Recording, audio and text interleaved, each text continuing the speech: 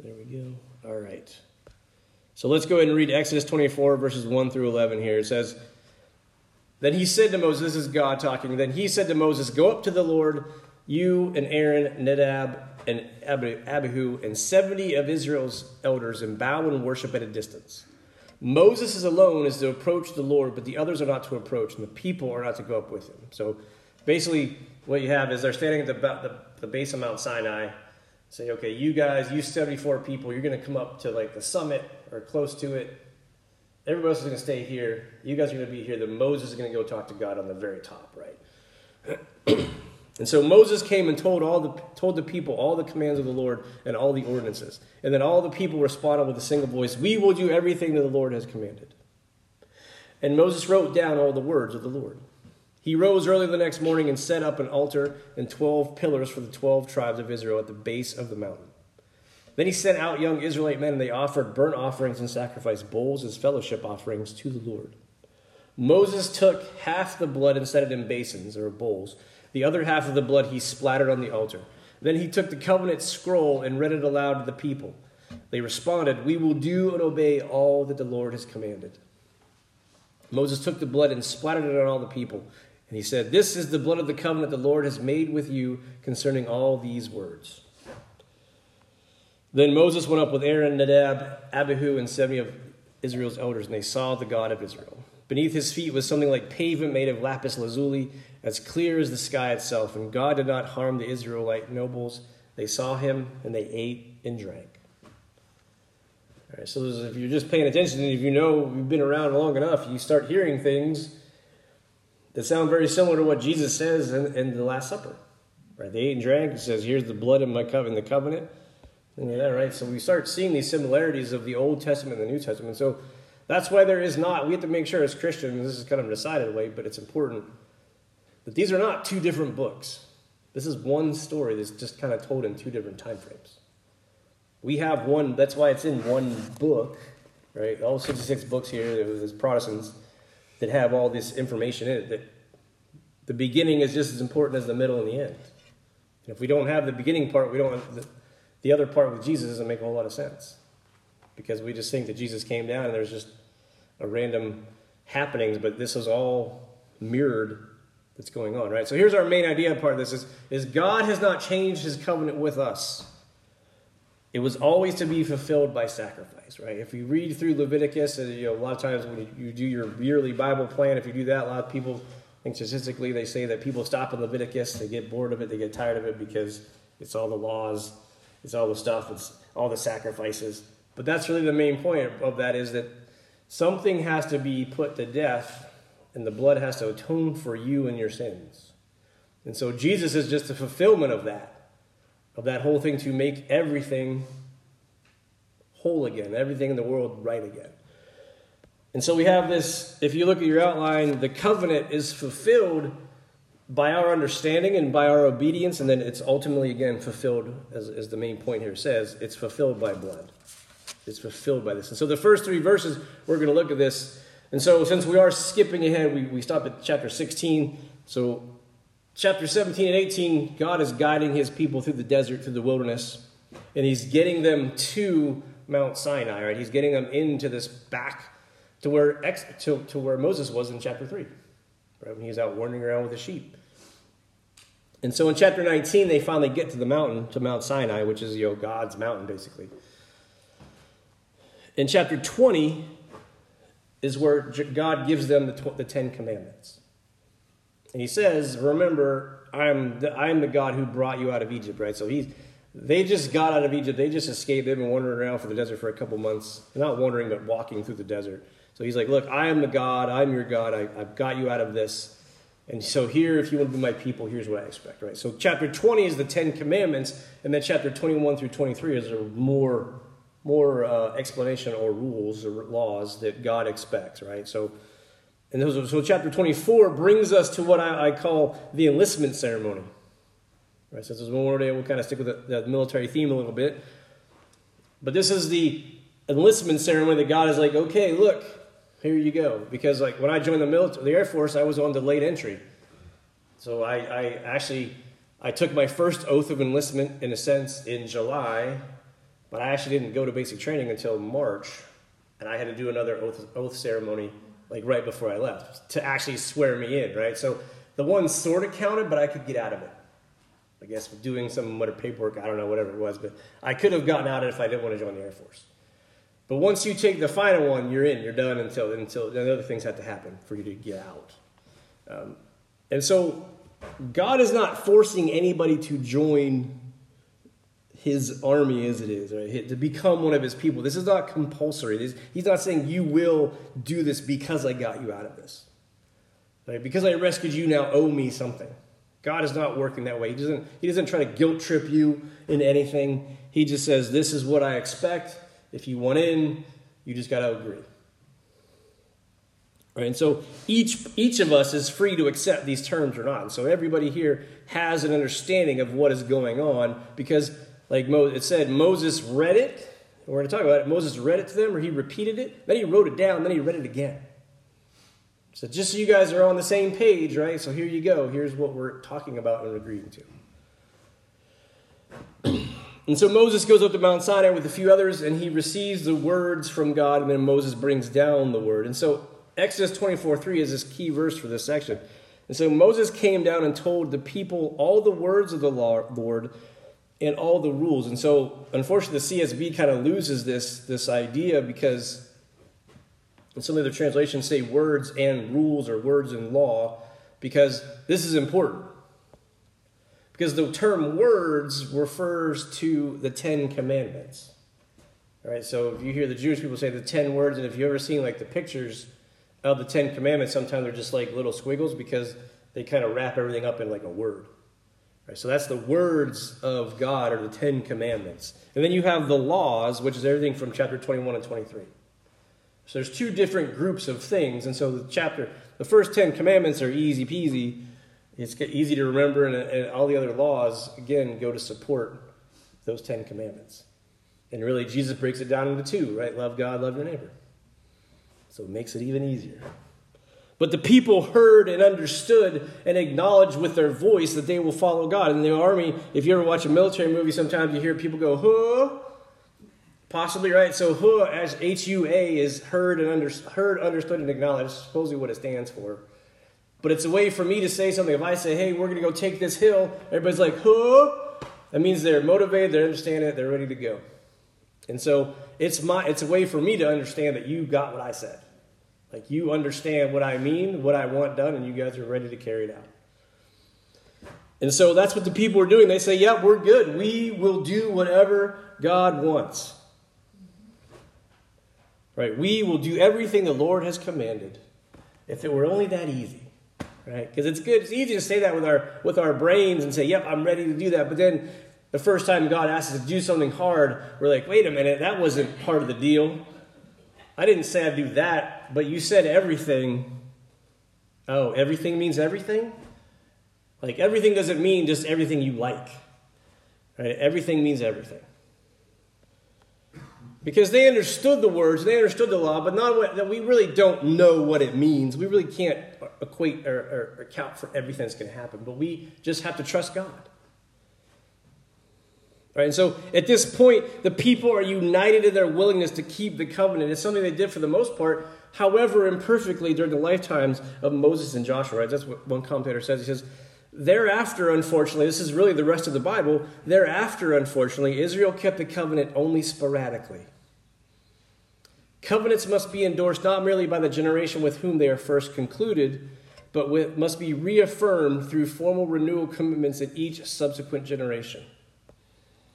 The original assent so enthusiastically given here could not be expected to last without regular recommitment from generation to generation, and such recommitments were usually more lacking than not, judging from the infrequency with which they are mentioned in the text of 1st and 2nd Kings. Right?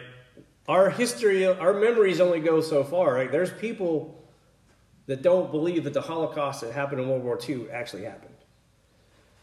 And so there are organizations that try to keep these things in line, or at least in the books and things like that, because it cannot be erased, because if it gets erased, it's going to happen again.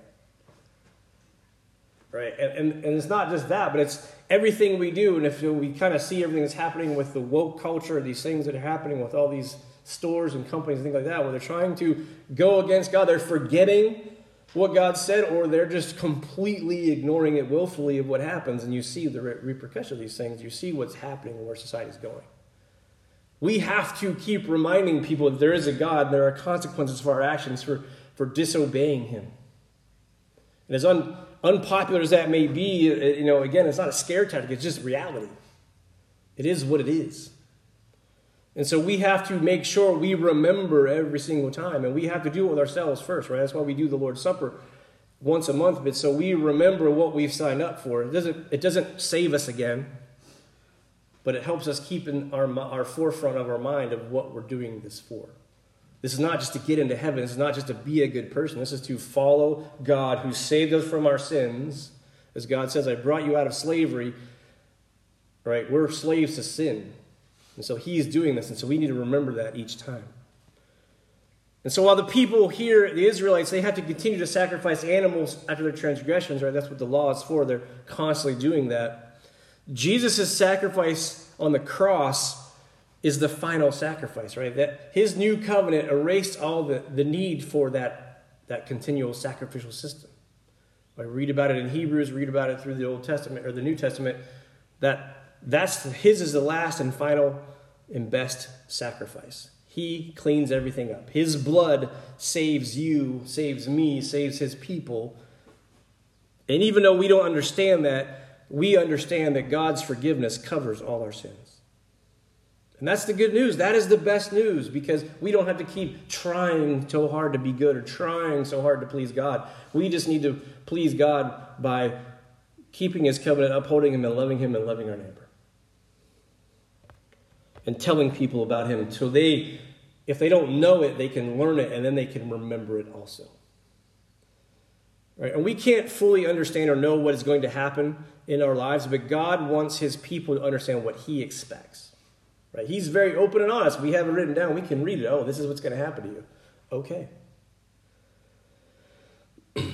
Right? We know what's going to happen if we do follow and if we don't follow.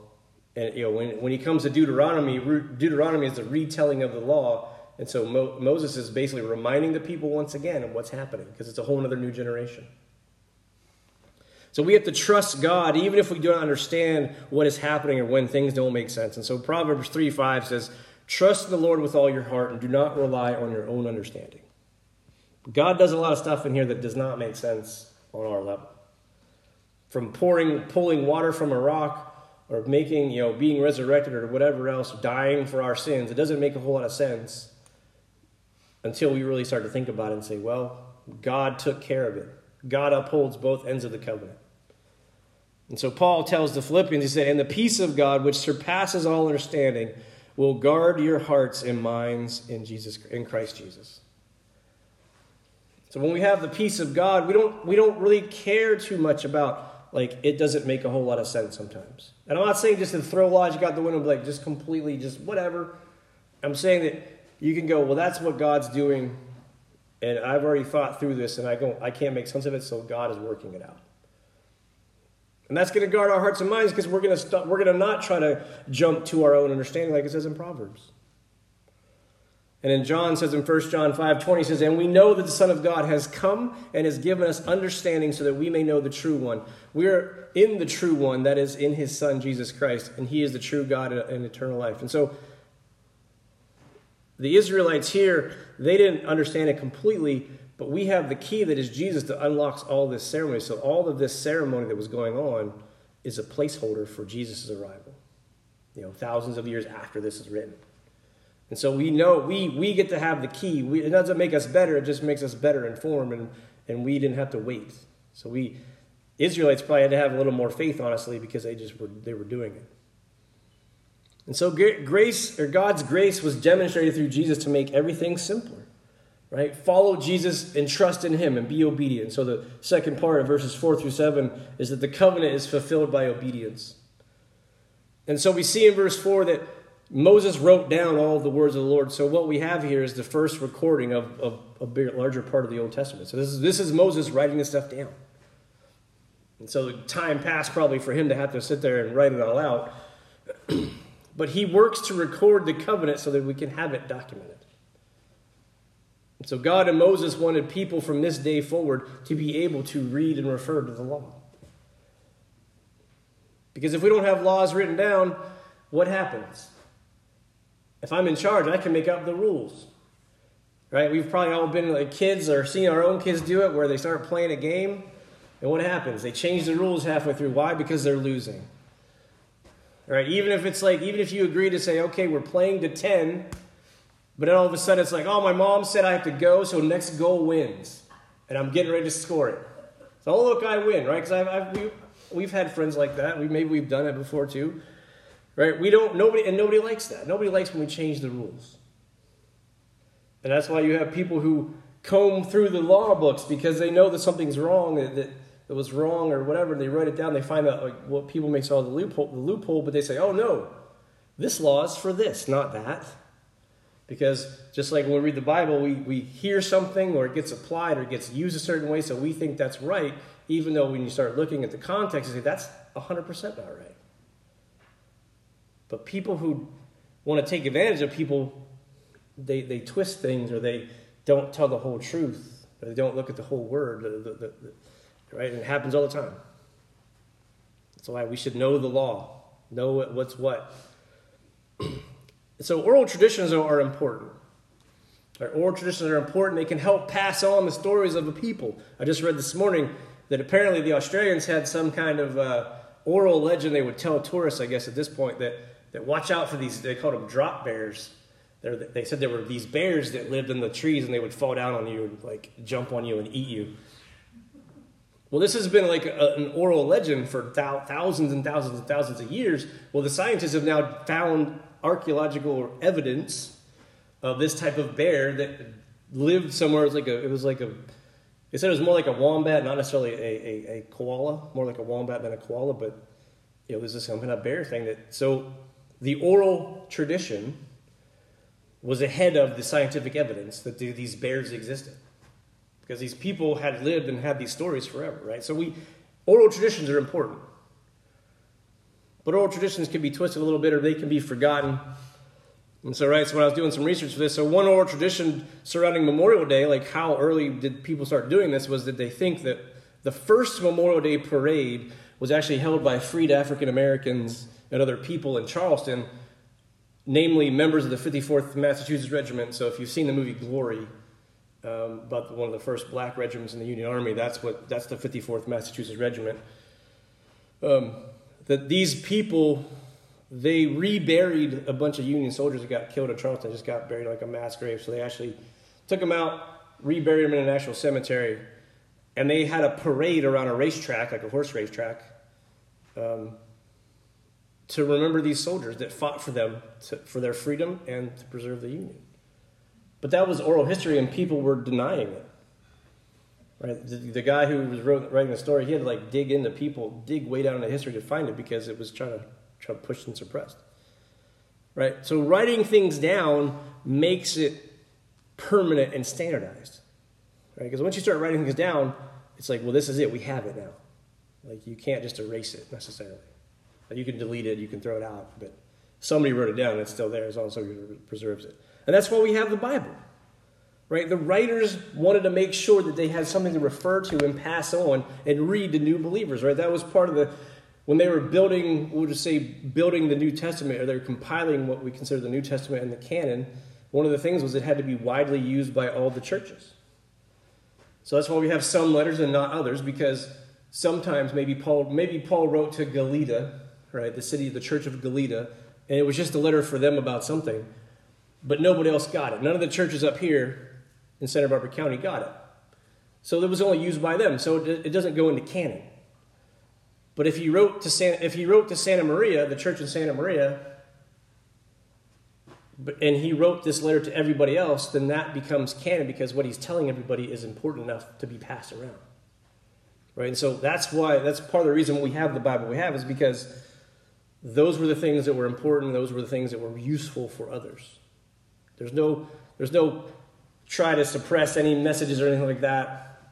Like you want to sometimes hear in the press that, I just saw there's been a hidden Bible verse or something like that. But what it was is parchment was expensive, so they would just rewrite. They would try to erase it somehow and rewrite it. So with technology, they can look through all the layers and find this verse, these Bible verses. Right? But it's stuff we already have, so there's nothing new, right? But it's just what they did. So just make sure that we understand as Christians, there's no nefarious cabal trying to make a Bible say what they wanted to say. Right? The Bible tells the story of Jesus Christ. And so he writes this stuff down and he rereads it to them. And so Moses conducts a sacrifice and he gathers all the people together to reread this covenant scroll that he just spent time writing. And so Exodus 24:7, he says, he then took the covenant scroll and read it aloud to the people. And they responded, we will do and obey all that the Lord has commanded, right? So the same kind of sentence, the same kind of thing. And it's hard to be obedient, though, if the rules keep changing. Right? We talked about it. And so part of the Reformation, part of what Martin Luther was irritated about was the fact that the Catholic Church only had Bibles in Latin. Well, guess what? In Germany, in the 16th century, very few, if anybody, people except for the clergy spoke Latin. So guess what I can do? Turn to your Bibles, 1 Chronicles, chapter 1, it says you should give the priests all your money.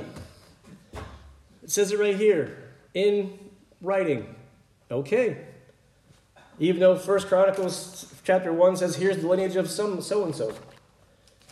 I don't know, because I don't know a name from a word about giving money or not. Right? And so that's what they were doing. They were doing it. They were taking advantage of people. And so Martin Luther and other people started translating the Bibles into their own languages. Right? So the English Bible was even done about a century before that initially. Martin Luther started writing it in German. And so it was a way to start going, wait a minute, that's not how it goes. That's not right. That's why it's important for you should have your own copy of the Constitution. You can read it and say, this is what it says. And so in Exodus here, the people, though, they heard the words and they chose to obey what the Lord commanded. They let the hearing of the word get into their souls and their heart, and they are ready to obey. And so we have the same thing going on in some cases and we have better information because we have a fuller picture of what the Bible says and who it's about. Because it's not about the Israelites, it's about Jesus. About why we need Jesus. Because we can easily replace the Israelite people. We could say, we are the people. And so Moses has written and reread everything here, and it's a placeholder for Jesus' arrival. And so when we forget or we waver, we can refer to God's word, both in his written word and the living word of Jesus anytime we need to. Right? So everybody should have a Bible. You can probably have 25 English version Bibles if you want, what I do, I think. And you can refer to it and read it. I mean, they're not all that different. It's just sometimes just how it's presented or worded. But they all say basically the same thing. One may just say happy versus he was glad or he was happy. It's the same thing. You get it. And it's no different. And when we read God's word, it should purify and burn away any sin we think we have or we want to commit. Right? It's like this fire that burns. Like, so as in the military, or even if you have suits, especially for guys, like one way to get rid of threads on your clothing, if you have like little threads, you use a little lighter. You burn it, and it takes it right off. But it doesn't. Well, you have to be careful. Don't catch your shirt on fire. Or shoe polish. I had a friend who blew up his room because he caught on shoe. He was melting the shoe polish because it makes it better shine, but he let it go too much and it like blew up. But anyway, but the fire will help you burn that off. Right? That's what God's word is. It's a fire that can burn off the sin. And so 1 Peter chapter 1, verses 22 and 23 says, since you have purified yourself by your obedience to the truth, so that you show sincere brotherly love for each other from a pure heart, love one another constantly, because you have been born again, not of perishable seed, but of imperishable, through the living and enduring word of God. Right? That's why this book is applicable to your life today as it is back in their day. Right? It doesn't change. The stuff Paul was writing about, the stuff that Matthew, Mark, and Luke were writing about is the same stuff generally that we are going through on a personal human level, regardless of the technology that we have. Right? Cars, they didn't have cars, who cares? You don't need to have a car for certain things because God doesn't care about your car, God cares about your sin. and the absence of your sin. So that's why this book is applicable now as it was then, and honestly, probably even more so because we're getting into the last part of that, where we're getting into some more fulfillment of prophecy. And so when we do that, though, when we start reading this, we apply the flame to our strings, our sins, right? This covenant, it's costly. Right? Because if you do that, if you do it with the uniform, it takes time. You have to start examining yourself and going, wait. Right? Because some of those little threads are very hard to see. Just like the sins, sometimes they're hard to see. You have to start looking for them and root them out. And so this covenant is fulfilled by blood or by sacrifice. So verses 8 through 11. And so once the people swear their obedience, Moses takes the blood from the sacrifice and he sprinkles it on them. And he already put it on the altar, so the altar represents the God and then the people sprinkling on the people. So the portion of blood in verse 6 that Moses put in the bowls was for sprinkling on the people, as one commentator says. It says, as a sign that they were the recipients of the advantage the shed blood provided. Right? So this portion sprinkled on the altar was God signifying that he was the other party of the covenant. Right? Just like when you buy a house or whatever, you're signing all these papers, and so you have the buyer's signature and the seller's signature. So both parties know what's going on. And so since without the shedding of blood there is no forgiveness, and that's Hebrews 9:22, making a visible display of the blood from an animal killed for sacrificial purposes highlights for all to see the concept of atoning death. And such vivid reminders help the Israelites keep in mind the source and nature of their forgiveness and acceptance. God in his grace, as he allows the slain animal to substitute for the sinner, right? That's the important part. Based on the eventual perfect sacrifice of Christ, to which the Old Testament sacrifices point, and upon which all Old Testament sacrifices depend for their ultimate validity. Right? And so we see this. This is what happened with Christ. He is our substitute. And God allows that to happen. And so if you ever cut yourself, a lot of times I have to shave in the shower, because if I shave just in front of the sink, I cut myself all the time in my neck. So if I have a collared shirt on, especially if I have to wear a tie or something like that, I end up with blood stains all over my collar. It looks horrible.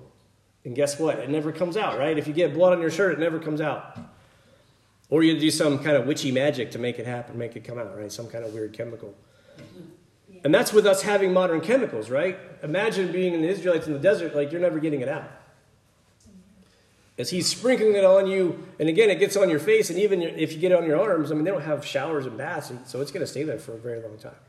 Every time they look at that, they're going to go, oh, that's the blood of the animal. That's the blood of the sacrifice. That's on me. That's what I now represent. And so these are small reminders of the covenant that God made with them and that they made with God, because they're saying that, yes, I do. Yes, I am. And so they're sort of like semi-permanent tattoos that remind us of the covenant, the price that was paid for us to make us whole, to make us forgiven, and also the fact that I am in this covenant willingly. And so Exodus 24:8 says, Moses took the blood and splattered it on the people and said, this is the blood of the covenant the Lord has made with you concerning all these words. And so we see this, that 74 people ascended Mount Sinai to represent all Israel in the covenant meal. And so, God wasn't going to feed everybody, so we have sort of the representation piece of this, but a special eating ceremony between parties to the covenant, without which the covenant would not be understood to make them allies, friends, or kin. I think we talked about it before, right? When you had meals with people, you had to have rules all right, no killing, right? No killing and no fighting, right? This is a truce. This is a peaceful thing. We're doing this to show that we are allied together now, right? And so in the ancient world, and even now many places, even here in the modern world, people would not eat together if they were not somehow allies or family. Right? Inviting people over to your house to have a dinner is an important deal. You even going over to somebody's house is a bigger deal. Right? I'm trusting you not to poison my food. I'm trusting you not to feed me crazy stuff or whatever it is, right? Because we're family, or we're allies at least. So there's some idea of trust. And so this eating was understood to convey acceptance and declare approval of those with whom somebody dined. All right, so Jesus got some flack for the tax collectors and non-practicing Jews and other people that he had dinner with. Some people think it's an act of approval of their behavior. I think it was more of the fact that he was bringing them in so they would hear the word. Like he's not approving what they do, but he's approving them and saying you're included in the thing. But just like the covenant, you have to stop doing what you're doing. You have to agree to what God says. So eating a formal meal with others was understood to demonstrate mutual agreement, cooperation, acceptance, and respect. And as Christians going forward, right, we are not just sprinkled by any animal's blood. We don't do that. We are covered by the Lamb's blood, just like with the Passover. And Jesus was obedient to God the Father in the fullest. When he died on the cross, that's what he demonstrated. He demonstrated his obedience to God the Father. And so 1 Peter 1 verse 2 says, according to the foreknowledge of God the Father, through the sanctifying work of the Spirit, to be obedient and sprinkled with the blood of Jesus Christ. Right? He was there. He was there at the Last Supper. He was there for all this. In his letter, he tells like, look, we tell you this because we knew it. We were there. We lived it. He says, may grace and peace be multiplied to you. And so if you're called by God and you're like the people in Exodus who accept this covenant to obey God and have him take over your life as both your Lord and Savior, then you are now one of his people.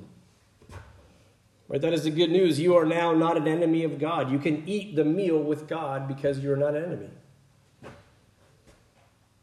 And so before Jesus went to the cross to shed his blood for his people, he had one last meal with his closest followers. And so this is what we call the Lord's Supper or the Last Supper. And so by partaking in this meal that we're going to do in a minute, you demonstrate mutual agreement and cooperation and acceptance and respect to God as well. Right, so we'll read Matthew 26, verses 26 through 30. Then we'll pray, and then we'll have everybody pass out the elements. And so this is the Last Supper that Matthew records. He says, as they were eating, Jesus took bread, blessed and broke it, and gave it to the disciples, and said, take it, eat, and this is my body. Then he took a cup, gave it, after giving thanks, he gave it to them and said, drink from it, all of you, for this is my blood of the covenant, which is poured out for many for the forgiveness of sins. But I tell you, I will not drink of this fruit from the vine from now on until the day that I drink it new with you in my Father's kingdom. And after singing a hymn, they went out to Mount of Olives. So let's pray over the elements, and then we'll have the guys pass it out, and then we'll do this again. Dear Heavenly Father, we thank you for your sacrifice, for making the new covenant in your blood, that you are the last, final, and great sacrifice for us and our sins, for full forgiveness of everything we have done and will do. And please let us remember your death and your sacrifice and the gift you've given us, that we can endure this world every day, and we can look toward you when we get weak. And it's all these things we ask in Jesus' name. Amen. All right, so a couple guys come up and pass out the elements.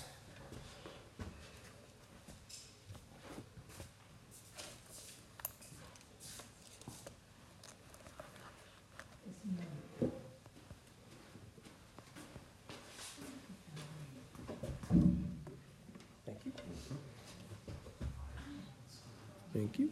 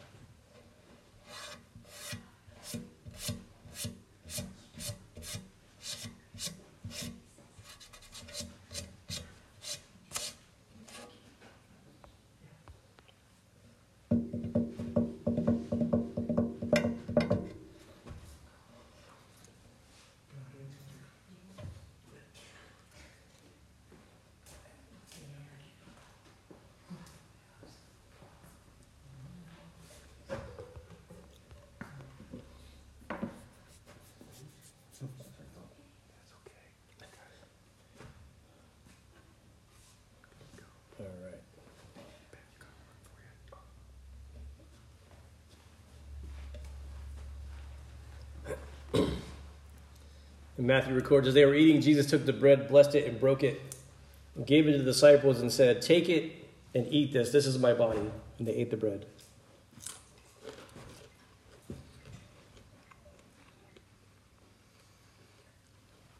And he took a cup, but after giving thanks, he gave it to them and said, drink from it, all of you, for this is my blood of the covenant, which is poured out for many for the forgiveness of sins.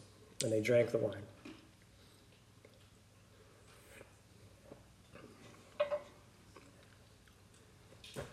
Again, we do this in remembrance of the oath that we take when we become Christians, when we say we're saved, and also to remember the sacrifice that was paid.